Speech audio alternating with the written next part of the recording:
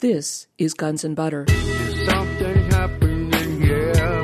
Yeah. What it is ain't exactly clear. There's a man with a gun over there. So we're talking about, enough money to buy and control the planet. And so I think the time has come to ask the question, what is the black budget? Who is it financing? Where's the money really going? And what are we going to do about this? I'm Bonnie Faulkner. Today on Guns and Butter, Catherine Austin Fitts. Today's show, Unpacking Mr. Global, Part 2. Catherine Austin Fitts has been an investment banker, a government official, an entrepreneur, and an investment advisor. She was a managing director and member of the board of Wall Street firm Dillon Read & Company, Incorporated, Assistant Secretary of Housing and Federal Housing Commissioner in the first Bush administration, President of the Hamilton Securities Group, investment bank and financial software developer, and is currently managing member of Solari Investment Advisory Services and C Lane Advisory. Catherine's experiences on Wall Street and in Washington, D.C. are chronicled in Dillon Read and the Aristocracy of Stock Profits. Catherine Austin Fitts, welcome. It's great to be back, Bonnie. Well, what did you want to finish up saying about collateral fraud? What I discovered, because I went around the world, I spoke in London to investment managers, I spoke in New Zealand, I spoke in Sweden, I spoke all around the world. And I tried to warn people that the fraud was this significant. And they literally couldn't fathom it. They literally couldn't fathom it. And the first time I saw somebody fathom it was, and I've written one of my most popular blog posts is called Financial Coup d'etat. If you do a search for my name in Financial Coup d'etat, you'll pull it up. And I wrote it about a time I was in London, and there were three speakers who went right in a row. John Laughlin, who's a marvelous journalist in Europe, told the story of the privatization in Eastern Europe in the 90s. And then Ann Williamson, who'd reported for the Wall Street Journal in Russia, told the story of the privatization and the rape of Russia in the 90s. And then I presented a paper called The Myth of the Rule of Law, talking about the privatization in the United States during the 90s. And we were all in a state of shock because what we realized was we were talking about the same banks, the same law firms, the same investors, and they were doing it everywhere. It was one model, and it was happening globally, and it was a financial coup d'etat. It was amazing. And that was one of the few times that I saw a group of investors get it and realize, something, we've got to take this into account for purposes of our strategy, because this is really happening, and it's a global movement, and it's coming top down. With regard to the collateral fraud, how many people would have had to be involved in this? I mean, actually on the ground buying and churning these houses. It's funny how few people need to be involved, particularly when you're hiding behind the federal credit. So if you've got control in the right places at Fannie, Freddie, and FHA, particularly through the systems, it's a surprisingly few people. What you do need is you need for everybody in 3,100 counties involved in real estate to just shut up. So, for example, you saw appraisers who knew that the appraisals were just, going out of control and made no sense. Right. And if you had an appraiser who wouldn't play ball, he'd kind of be dealt with. So you had this sort of 5 to 10% who objected to the corruption and would try and do something and would be dealt with in a variety of ways. But what you needed was for everybody else to just play along and not ask questions. Right, because they were making money. Right. So what did they care?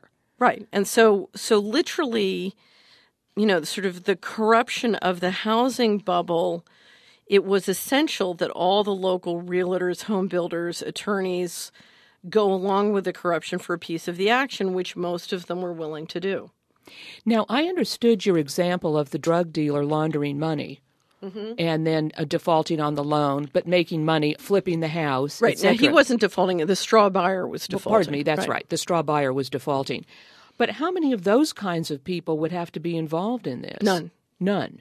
Oh, well, you have people playing these default games right. on the mortgage. But for the fraudulent mortgages, you could do the fraudulent mortgage with almost no one knowing, especially once you get the MERS system going, because then you don't have to deal with the local courthouse. Right. So if I'm sitting in Dubai and I'm buying $100 million of Fannie or Freddie securities, I don't care if the houses are real or not, because I'm looking to Fannie or I'm looking to, actually it would be Ginnie Mae. So if I have a Ginnie Mae, I've got the full faith and credit of the American government. What do I care if the houses are real or not? Exactly. Right. Exactly. So you need the big servicers to be handling the mechanics of it. So you absolutely need JP Morgan Chase and Citibank, going along and engineering the heart of it. But how many straw men would you need to be buying these houses? Well, to do a simple collateral fraud, you wouldn't need any straw buyers, because you could just sell, for every time you do a predatory loan, you just create 10 more mortgages and don't tell, I see what you mean. You just make it up. Yeah. I see. Let's go back to that story. Remember when I said, I was looking at the foreclosure list, it said I had 10 houses on this lot, and I get there and there are no houses. What's that about? It was really funny. When I became the FHA commissioner, we were the number one property disposition operation in Washington and in the country. And then the RTC, the Resolution Trust Corporation, was created to resolve the S&L crisis portfolios. And they put a wonderful guy in charge of all the property disposition, and he and I used to compare notes all the time, and that's what he'd say. He'd say, we have 20 properties on this block, and then we go there and there's nothing there.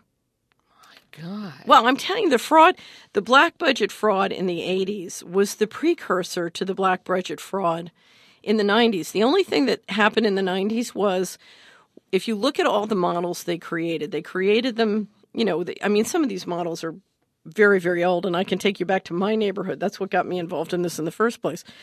But you saw the models that they sort of developed and honed in the 80s.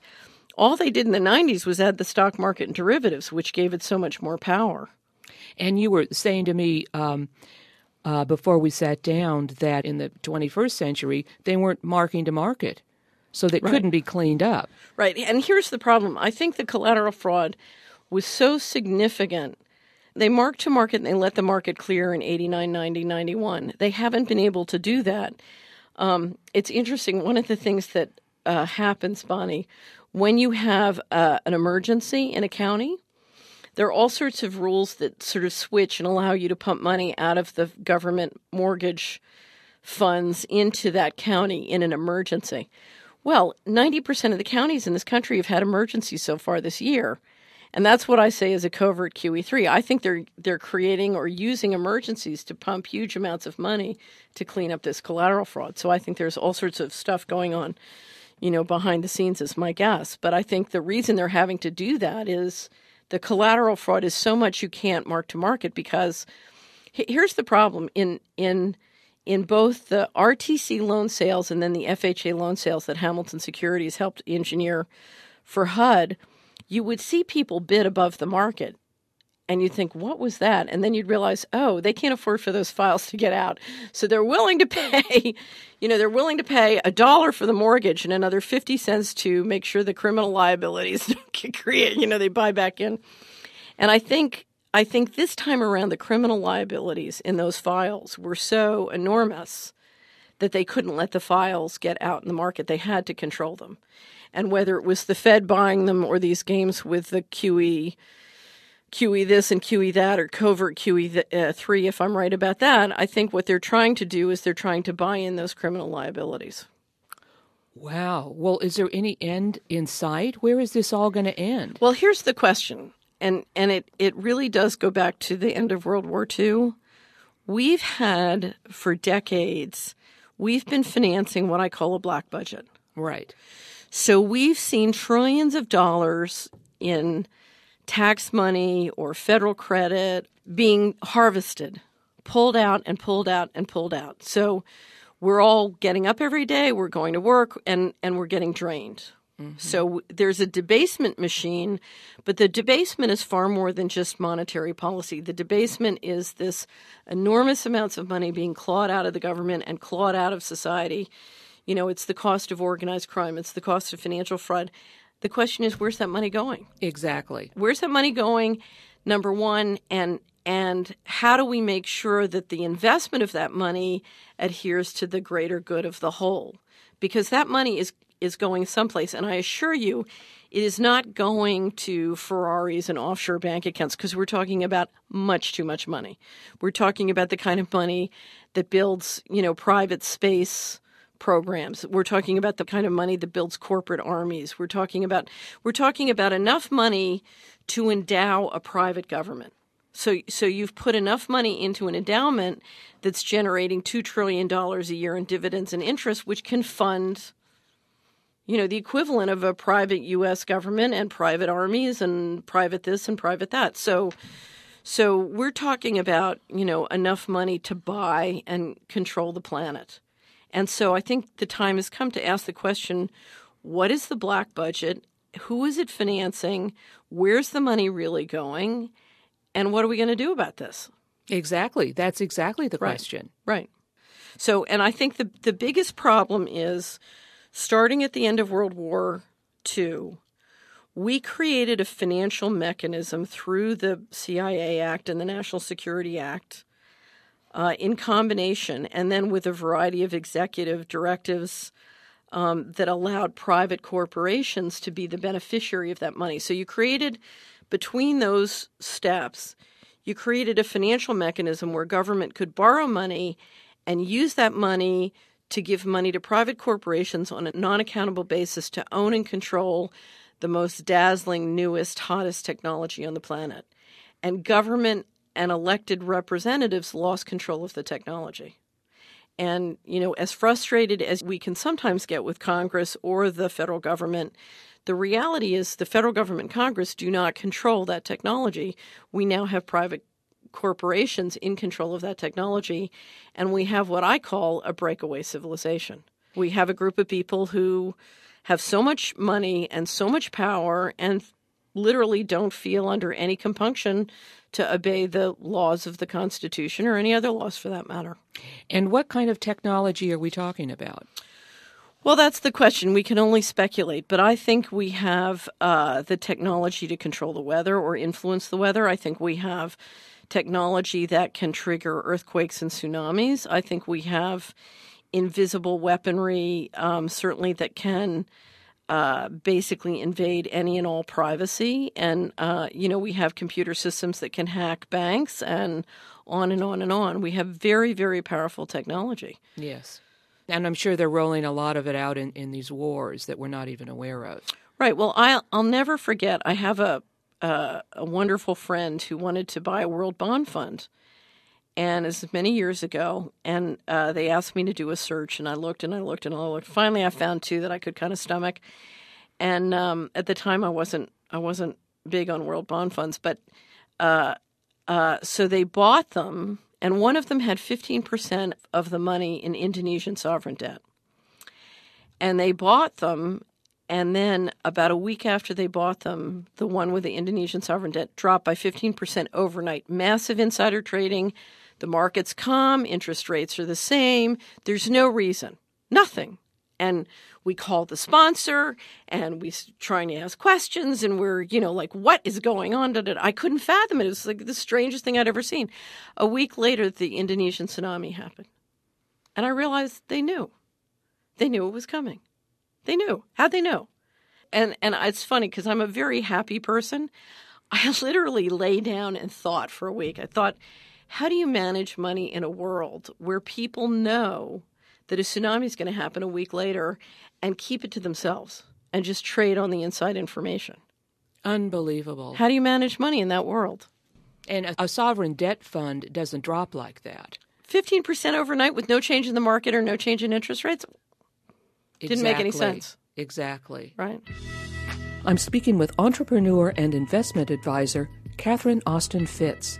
Today's show, Unpacking Mr. Global, Part 2. I'm Bonnie Faulkner. This is Guns and Butter. Catherine, you have said that it took $12 trillion to finance everything since the beginning of the country up until a few years ago.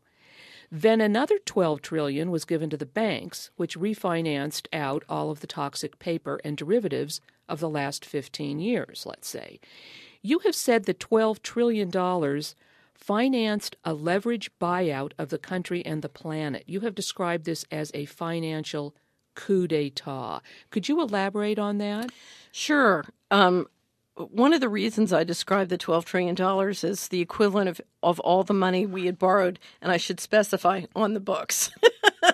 It doesn't include the collateral fraud, but all the money we had borrowed since the beginning of the country is to help people understand the magnitude, the size of the bailouts, because you're literally saying we need to lend or give to the banks the equivalent of everything we've borrowed since, World War I, World War II, the Korea War, the interstate highway system, everything. I mean, it's such a phenomenal amount of money. You just don't even know how to express it in a way that really communicates the extent of it. And, so it was such an extraordinary amount of money. Now, as I said before, at that time, $8 trillion would have extinguished all the residential mortgages in the country. So that's more money than 100% of the mortgages in the United States. So the question is, what's that about? Right. And I think what happened was we saw a global origination of massive amounts of debt on a fraudulent basis, and that cash used to literally buy up a variety of positions, including, control of the White House and the Congress. And so, phony baloney debt issued, the money used to buy control in a variety of ways. And then once control was had, the market is crashed, and you use the cash of what you now control to pay off the phony baloney paper. That's a leveraged buyout. You buy something with massive debt, and then you use the cash of the target to pay back the massive debt. Right. So we literally watched a leveraged buyout of the United States and sovereign government. And what I would say, looking at this from the very long-term view, is debt is being used to re-engineer governance systems. So let's create a character for a second. Let's say there's one person who runs the planet, who I call Mr. Global. Mr. Global said, this sovereign government thing isn't working, so I think I want to re-engineer governance. And what we're going to do is we'll basically get control of all the governments by getting them completely indebted and in over their head. We have the invasive technology, so they can never have a private conversation. So they don't have financial sovereignty, they don't have information sovereignty, and then we can basically dictate terms. So you're literally watching the end of democracy through the financial mechanism, because the creditors are telling a government what it will and will not do and what it can and cannot do. They basically have the government over the barrel, and they're using debt to do it. Right. Exactly. Describe the Uruguay round of GATT. You've talked about this before, the General Agreement on Trade and Tariffs of the early 90s. What was this agreement, and what have been the results? Right. The Uruguay round, one way to look at what's happening at the economy is that we really made a decision in terms of the freedom and the way we operate global trade. When the Uruguay round passed in 1995, we created the World Trade Organization, and then began, Bonnie, a whole new round of globalization that allowed us to move capital and manufacturing globally in a whole new way. It made everything much more fluid.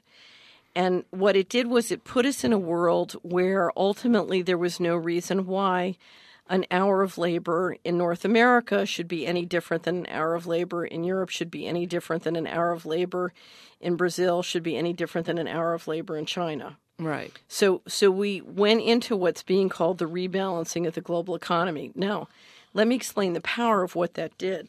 What that gave was it gave the central banks the ability to offset liberal monetary policy with labor deflation.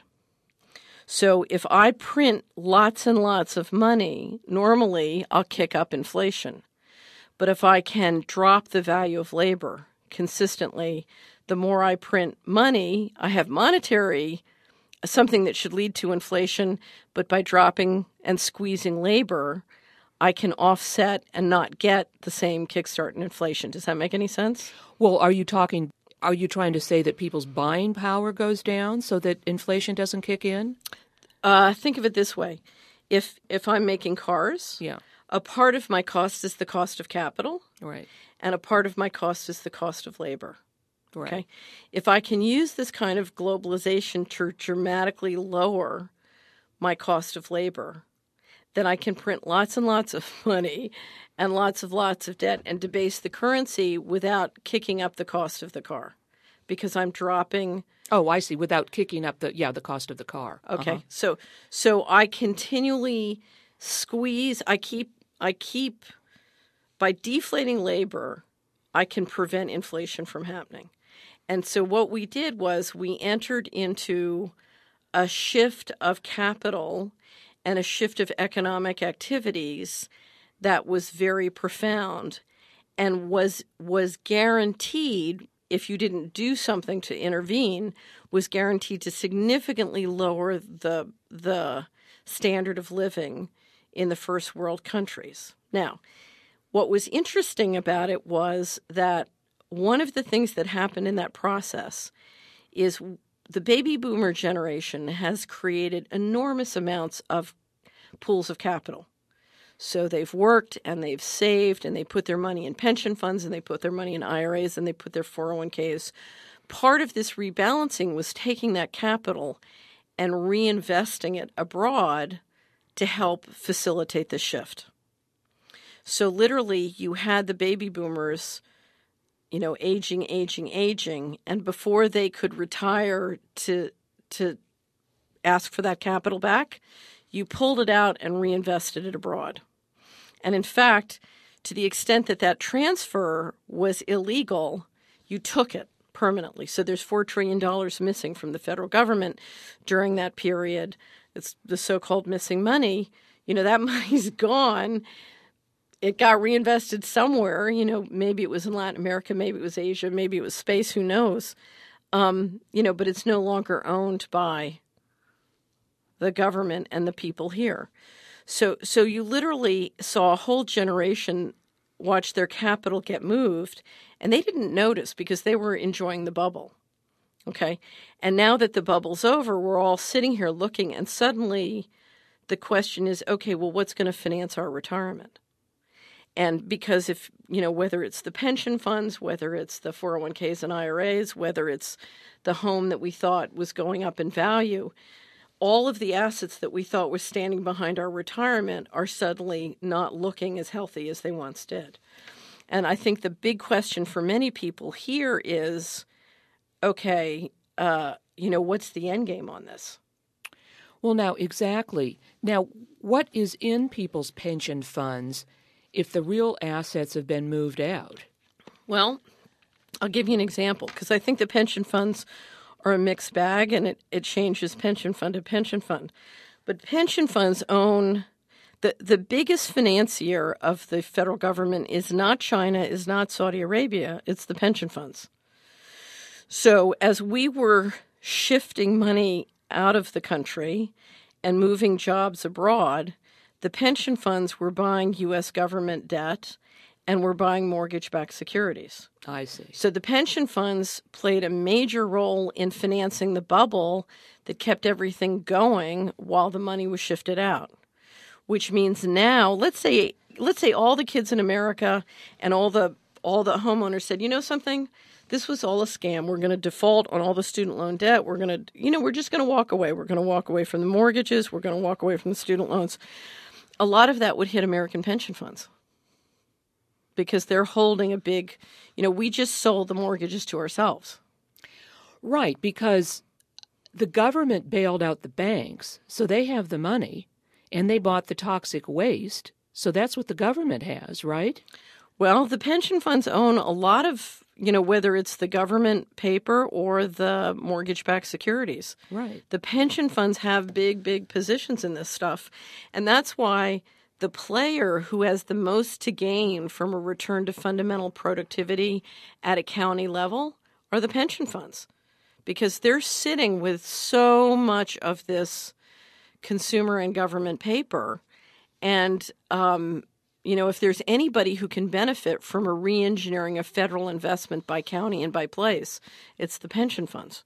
Well, this sounds like a good time to talk about your experience with CalPERS in the spring of 1997. Now, you had a meeting with them, right? This is a very important story. I had a meeting when I started Hamilton. I said, I want to find real solutions. I want to find a model for how we can invest our capital so that private investors acting in their own interest will finance an economy which is optimized across the board. Does that make any sense? Mm-hmm. Let me describe it this way. An investment has a return to the investor, but it also has a return to the network. And the combination is what I call a total economic return. So if I, as an investor, finance the building of a convention center by a local government in a community, then I get a return to investor. But if it's successful, the community is better off and benefits. So that's the return to the network.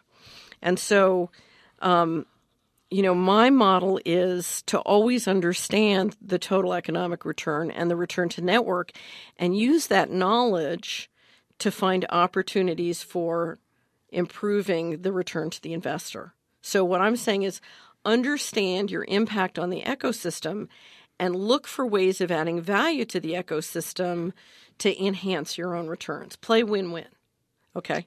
And subject to one rule, if anything you're doing has a negative return on the total economic return, don't do it, even if it makes you money. So when somebody comes to me and say, I want you to buy Monsanto, you can get a double, I say no. Right. No, whether it's spiritual or financial, it's funny. I always say to people, look, you lost everything in Enron, and I still have the Hickory Valley Meat Market. And it's amazing how many mistakes you avoid by following this simple rule. I'm speaking with entrepreneur and investment advisor Catherine Austin Fitts. Today's show, Unpacking Mr. Global, Part 2. I'm Bonnie Faulkner. This is Guns and Butter. Anyway, so my company had a subsidiary that had a board of wonderful pension fund leaders in the pension fund industry, and they were helping me figure out this model. The question was, how could we manage our funds so that we get an optimization of the whole in a way that makes us more money? And it's the absolutely appropriate question for pension funds to ask. Anyway, so we worked, and finally, after much research, and we created relational databases, Community Wizard, that would let us look at all the government investment, private investment by county, by place. One of the things I discovered, Bonnie, was that if we just said, okay, we're going to forget about fees for our friends, and we're going to re-optimize government investment to make the pie as big as possible, forget who gets it, just to make the pie as big as possible, there's unbelievable wealth. What we discovered was the whole economy is so profoundly suboptimized because rather than government playing the clean enforcer, government is intervening in a way that makes the optimization shrink. Tyranny is unbelievably bad for business. It's what it says. Anyway, so I took our results. And we used the Philadelphia area. I grew up in Philadelphia. We used the greater Philadelphia area, and we did a sources and uses of government money using Community Wizard in Philadelphia. And what we showed was that the government investment in Philadelphia was slowly innervating and harming the economy, because whether it was people at the very top of society or people at the very bottom of society, we were basically paying people to do things that made them stupider. Mm-hmm. So prisons. Paying some people to learn how to sit around and watch other people and other people to sit there and do almost nothing. It's hugely wasting of human talent. Okay, so we made the presentation and then we showed if you re-engineer the government investment, but in a model where equity investors were investing in these community venture funds and investing in place, you can make a huge amount of money, including for the pension funds. So it was perfect. And it's funny, one of the guys who was a corporate pension leader from New England, he said, "This is great." He said, "We can save the country and make lots of money." It was great. And the head of CalPERS, who's a wonderful man, I'll never forget it. He had worked for Saul Alinsky as a young man. And he said, "This is Saul's model." He said, "But they were able to stop him." Well, he was right and I was wrong. I said, Saul Alinsky did not have the internet. You know, the learning speeds can go so much higher now, and it's much harder. Well, of course, he was right and I was wrong. So he froze, and he said, "You don't understand. It's too late." I said, "What do you mean it's too late?" He said, "They've made a decision to move all the money out of the country starting this fall." That was spring of 1997, and that fall was October 1998, the beginning of the 99 fiscal year, when all the $4 trillion started to go missing from the federal government. So he said, "It's too late." He said, "You've got to get to Nick Brady, who'd been the Secretary of Treasury in the Bush administration, but chairman of my firm on Wall Street." And he said, "You've got to tell them it's not hopeless. They think it's hopeless. They've given up." And they meaning whom? Well, that's the $64,000 Right. question. Yeah. If you've ever seen the movie Captains and Kings, there was a TV series, and it was sort of a fictional version of the John Kennedy story. And it describes this group of global magnates who are Mr. Global, the committee Mr. Global running the world. Okay. And so I presume when he said they, he meant them. Sure. So anyway, so here's what was so interesting. Then when the housing bubble took off and I saw what was happening, I realized that CalPERS was financing the government debt and the mortgage-backed securities to finance this bubble while they're sucking huge amounts of money out of the country. Now, if you're CalPERS and you know they're moving all the money out of the country, well, that's not a sound investment. So that's in violation, to me, of the laws. And so you ask the question, well, is CalPERS following the law? Is CalPERS acting in the best interest of the beneficiary? Or is CalPERS being told by they what they have to do upon pain of death? So my interpretation is CalPERS doesn't have the control they need internally to follow the best interests of their beneficiaries. They're being told what to do from above. And, of course, if that's happening to CalPERS, it's happening in other pension funds. Right. CalPERS is the biggest pension fund in the country. So if it's happening to CalPERS, it's happening to everyone. And that was, over 10 years ago. That was April of 1997. Now, in fairness to CalPERS, if you believe you're part of a centrally managed model and the model's going to go to the right, then you've got to go to the right. And I'll tell you what was very interesting when I spoke in Europe and Asia and the United States about the housing bubble and warned people of the collateral fraud. One, I think they couldn't fathom that it was as bad as I was saying. But two, they were kind of stuck in this model where, the central banks are going to make good. So I don't need to worry that it's trading sardines because I'm never going to eat the sardines. I'm just going to trade them to the next guy. And 2008 was a profound wake-up call because 2008 said, something? They're not going to keep, they're not going to, if you buy trading sardines at 100, they might be worth 0. They're not going to guarantee your price they're not going to guarantee you a good exit. Mm-hmm. And that was the wake-up call that everybody got that, wait a minute, suddenly the line of who's an insider and outsider can be moved dramatically quickly. And what do you think of the crash in September 2008? Was that managed? Was that, we hear stories about the threats that Paulson made against Congress when they first voted down the bailout, the bank bailout. So what about the crash? Do you think somebody was blackmailing? Somebody was blackmailing, and frankly, every 5 minutes I would call my congressman's office and say, "You may not vote for this," because my attitude was fine. Let it all crash. Here's the thing: if you look at a corporate stock. If a corporation makes $1 and its stock goes up $20, if it's trading at a multiple of 20 times. Mm-hmm. And that multiple from 1 to 20 comes about because the market believes in the rule of law. Without the rule of law, 1 equals 1. The whole thing crashes down. And so my attitude is, hey, let it crash, because if there's no rule of law, then nothing has any value other than what I can protect with a gun. So So let it crash because we need the breakaway civilization to stop being able to blackmail us. So, we have a lot of land, we have a lot of resources, we have each other, and I frankly would rather live free. Death is not the worst thing that can happen here. It really is not, and I've personally gone through this. And the reason I'm alive here today is because many times I said, fine, kill me. I am not doing that because death is not the worst thing that can happen. So particularly because we're talking about a culture, a centralizing culture, which can be phenomenally perverting. Phenomenally perverting. So I think, to me, the bailout was a blackmail, and I think I would have pushed the red button, so to speak. I would have said no to the blackmailers, and because I think the rule of law is more important. And now I can understand why somebody sitting in a politician's chair would have let himself be blackmailed. But I like to take my pain early, so. But I think that was a political situation, not a financial situation. Right, and they did indeed start to crash the market, right? And that's when they got their bailout. Right, because I remember the major bank stocks went down to penny stocks, didn't they? Right, but I don't think the problem, if you look at what happened, Congress voted against it the first time, right, and the market didn't crash. There was one bright shining moment when everybody felt good, like, because that's right. Right. And then they came back and lobbied hard. And I think here's the core of the issue. I think we're talking about people who have the ability to kill with impunity. Mm-hmm. Okay. Yeah. And so when they come into Congress to lobby, they've got your control file, they've got your dirty pictures.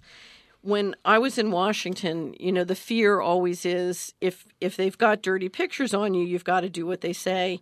If they don't have dirty pictures, then it's a 10-year litigation to prove that the dirty pictures they have are phony baloney. They've got nothing. But it literally took me 10 years and $6 million to prove that their hand was empty. So most people are not prepared to go through a 10-year, $6 million, proof to do it. And the reality is I'm lucky to be alive. Boy, I can say that again. I still can't believe that you did that for 10 years. I had to bring a lawsuit once, and it was just horrible. Well, here's the thing. I have a, and it's not something I'm recommending to anybody to do. I had, one of my prayers when it was happening was, please don't let this be about old family business. Please don't let this be about old family business. And the further along I got, the more I realized this is probably connected to old family business. So one of the reasons I kind of got stuck into it is my parents had problems with the same cast of characters. And after watching what happened to them, and then having it happen to me, I just said, something? We just have to fight. There's sometimes you just have to hold the line and you have to fight. So this was more than just a business or this really had to do with the fundamental criminality of society. And it's a longer story. I ended up, it's funny, when we had a very dirty moment in court and I popped out an article about my mother's death. I believe my mother's murdered. And I popped out a little article about my mother's murder. And something very dirty happened about 6 weeks ago, and I started to write the story of my father's death. So I wrote a book. I wrote a book review on Dick Cheney's new book. It's called Dick Cheney's Fluff or Nutter. If you do a search, it'll link to the article about my mother's death, so you can get a taste of it. And one of the things I said in it, I wrote it at the time when I was helping with the 9/11 Truth Group.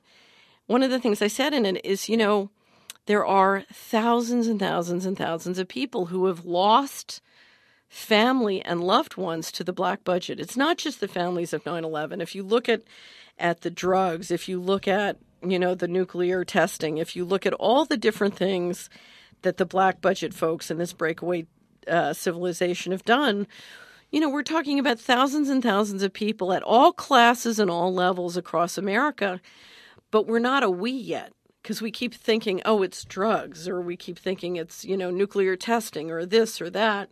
And it's not. It's that you have a force in our society which is above the law. And we are all grappling with the cost of that.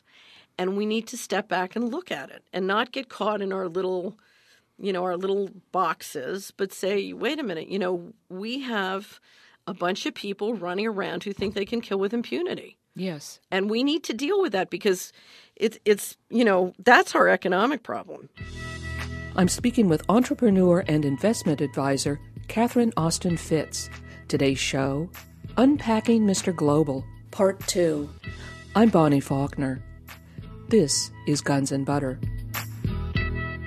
Well, so that's interesting. So there was, as you phrase it, old family business, like your parents had to deal with this type of thing. And it's funny because the way I got started on all of this, I grew up in 48th and Larchwood in West Philadelphia. You're from California, so you probably have never been. This is one of those little row lots of row houses financed with V8 housing in Philadelphia. My father was a surgeon. He wanted to be near the hospital. And there were 4 HUD fraud deals up catty corner to our, and he bought the house for $12,000. So figure he had like maybe $2,000 or $3,000 of equity in it, which in those days was a lot of money. And there were these 4 phony baloney HUD fraud deals, just of the kind I just described to you. And it was catty corner. And Bonnie, it wiped out the equity. Any house contiguous to that. Right. It wiped out our equity. Yes. And those houses sat empty for 4 years. I'll never forget it. When I was in my early, say when I was about 10 to 14. And so we have these 4 boarded up homes, and they had this big sign on the front by order of the Assistant Secretary of Housing, Federal Housing Commissioner, one of the longest titles in the federal government. Meantime, across from me is a family of 6 people living in a 1-bedroom apartment while these 4 houses are empty. And I thought, this doesn't make any sense because if you look at the amount of money they made on the fraud, it's a lot less than all the equity wiped out by all these people. And then you got these people who would love to take care of one of those homes in this, stupid 1-bedroom apartment. So the whole thing was what, a financial person would call an enormous sub-optimization. And that's part of what got me interested in, okay, why can't the honest people make more money making a place, making the popsicle index go up instead of it going down? And it was funny because I'll never forget, so I would walk by this boarded up house at least once a week. And I used to always think, who is that person, this Assistant Secretary of Housing, this horrible person? And when I got sworn in, I was, a friend of mine was holding the Bible, and the secretary said, by order of the president, you are now the Assistant Secretary of Housing, Federal Housing Commissioner. I said, oh, no, I'm the what. Oh, my God. And I went right downstairs and I called in the single-family deputy. I said, how many foreclosed properties do we have in America? He said, 50,000. I said, I want that 25,000 in a year. Well, of course, that's the first thing I ever did that really irritated the black budget guys because they were playing games on that inventory. So, what a story. But here's the thing. All the fraud on the planet can be brought down and expressed in the intimate financial flows in our life. That's one of the reasons I say we're all powerful. I had a checking account at JP Morgan Private Banking. Now it's JP Morgan Chase, then it was JP Morgan. And they were one of the lead banks at HUD. And so when the litigation started, it was very ugly and dangerous, and there was all sorts of physical harassment. I was writing a check, and I realized, why am I banking at one of the banks that somehow must be connected to the people who are trying to kill me? Why am I doing this? I said, I need to come clean. I need to clean up my own. And so the thing that's powerful is if we all come to see our investment not as something we do over here, but something that is connected to all the different flows. I'm swimming in the ecosystem, whether it's financial or it's material, and everything I do, everything I use, everything I think, participate in, invest in, I'm influencing, I'm choosing, I'm acting. And if every one of us can say, well, wait a minute, I'm going to try and shift what I do and how I do it so that I'm interacting with my ecosystem in a way which for me is net energy plus. And I do my best to not contribute to these things. So, I got out of JP Morgan Chase and got into what is arguably the most wonderful, righteous, ethical community bank I've ever heard of. And, it's a pleasure doing business in a bank you really love. I mean, can you imagine banking in a bank where you love your bankers? It's wonderful. It's really wonderful. But and it's powerful if we all choose. But a lot of that, we're trained to think of investment and the financial system as something over there and not part of my life. And we're also to think of our participation in the financial system as not having an influence. Somebody will say, well, my checking account's really small, it doesn't count. Wrong. In an economy this centralized, layered up with derivatives, one account is really powerful because it's levered many times upstairs. So, what you do and what you think and how you do it is important. Catherine, could you explain the significance and effect of 3 defense contractors controlling databases? What are the 3 defense contractors, and do they control all databases? If you look, there are several websites that track contracting for the federal government, and what you'll see is the information technology contracts are very consolidated into a relatively small number of firms. So, for example, when I was Assistant Secretary of Housing, Lockheed Martin got $150 million a year to manage both the IT and the payment systems at HUD. I believe Lockheed Martin is still the number 1 contractor of IT and payment systems at the Department of Defense, which is a real conflict of interest because it means the company that's sending bills for weapons and weapon systems is the company then paying those bills. Now, I mention that because over $3.4 trillion is missing from the Department of Defense, which meant if it's missing, then Lockheed, whoever's running the payment systems and is doing the depository banking, which is the New York Fed, is responsible. For many years, when the General Accounting Office would come back and say the federal government has refused to produce audited financial statements as required by laws, I had one friend who was a reporter who would constantly say, which contractors were running those payment systems? And they would never answer the question. They were too afraid. So when you were at HUD, you would try and get information from Lockheed? When I was at HUD, both as assistant secretary, but even more so when we were the financial advisor, we were responsible for portfolio strategy. And of course, the power of portfolio strategy is when you have very rich relational databases that can look at your portfolio both by function and type of mortgage, but by place, because all real estate is local, right? And I would try and get the data from Lockheed Martin. They just wouldn't give it to us. They just wouldn't. I mean, it was a war. We used to call it the data beast.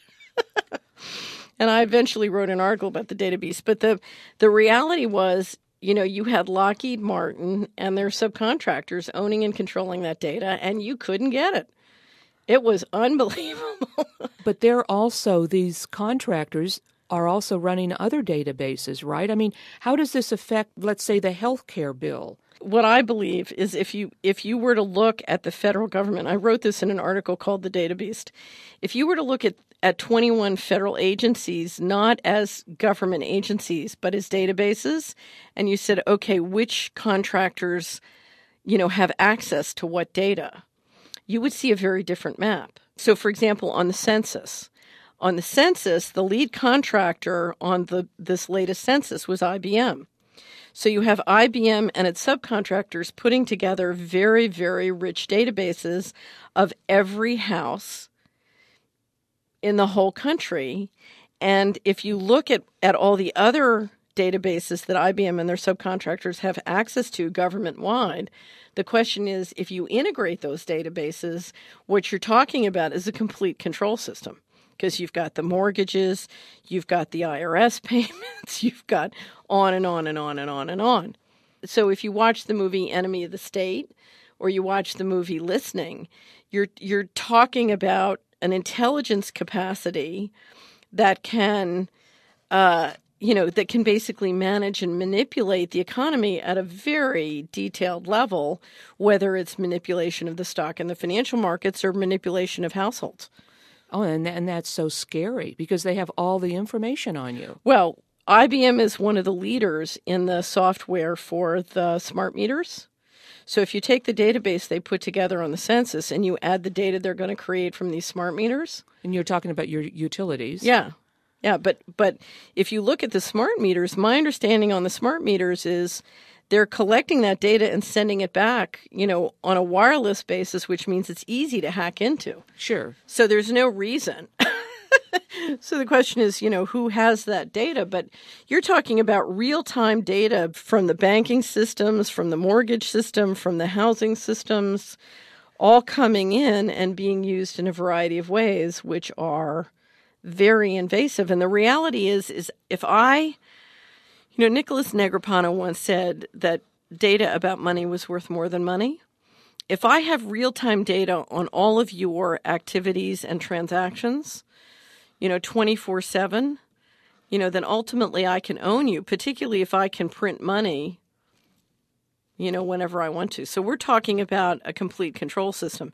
And the scary thing about it, I would really encourage people to read my article, The Data Beast, because one of the things I point out was IBM was the company that built the infrastructure that made the Holocaust possible. Oh, that's right. Right. So if you go back and you read Edwin Black's book about literally how the Holocaust was made feasible by advanced database technology, and IBM really built it and managed it from what I understand of his book, you're basically having that same company build the ultimate databases today. And the government is paying them to do it. Do you think that there will be a move on to do away with cash? Oh, absolutely. Yeah, it seems like it to me, too. Sure, because if you can, go back to this data system and the value of data, if somebody does things with a credit card or a debit card or something that goes through, if people are transacting with cash, then I don't have that data. That's right. Right, I can't control that. I just posted an article up on the blog. Louisiana is outlawing cash for secondhand transactions and barter, which I'm not clear how they can do it since it's legal tender. I don't know if that's constitutional, but anyway, that's what's reported from Louisiana. But yes, I heard about that too, and I didn't know whether to believe it or not. Well, that's the question. I don't see how they could, because right now it's legal tender, and you can't. You can't refuse legal tender as a way of transacting. So what is really happening, I don't know. But we have seen, I have seen enormous efforts by the banks to not pay out cash or to make it very expensive for merchants to get change. So there's I would say there's a real lockdown within the banking system to encourage only digital transactions and not cash transactions. Yeah, that's very creepy. Right. Well, the part of it I think is you get a lot more leverage without the cash, and having that control. But I think here's the funny thing: you have throughout society, you have about, I think John Rappaport breaks it down to 9 cartels. You have the banking cartel, you have the energy cartel, you have the medical cartel, you have the government cartel, the agents, intelligence agents, but a series of different cartels. And to a certain extent, they're competing with each other for power. And so one will do something invasive to control the data in their area, and the others will follow, not because they're trying to necessarily hurt us. They're just trying to not get outpowered by the other cartel. So you have them all competing, and as they all become more and more invasive, of course, what it does is it drains more and more value from the beast, because nothing drains economic value out like the absence of privacy. And it goes back to, how does tyranny destroy value? That's one of the ways. And so, you have this competition among all the players, and part of it is because the technology allows them to do it. So that's why one of the reasons we have to think very carefully about is, how do we want to use technology? Because we can use technology to decentralize, but we can also use it to centralize in a way that's negative. And the more they try and control it, the worse the economy gets. And the more they try and control it, and it can't be controlled, and they're frustrated. And you see that frustration. So I think one of the things that's got to happen here is it takes more than force to run a planet. It takes more than force to govern a planet. It takes alignment of spirit. The thing that makes a culture powerful is it's got some values higher than, if you don't do this, I'll kill you. right? So we have this group of people who have unbelievably powerful technology, and, they've developed a learning speed which is much faster than the rest of us. And so we've got a huge non-alignment.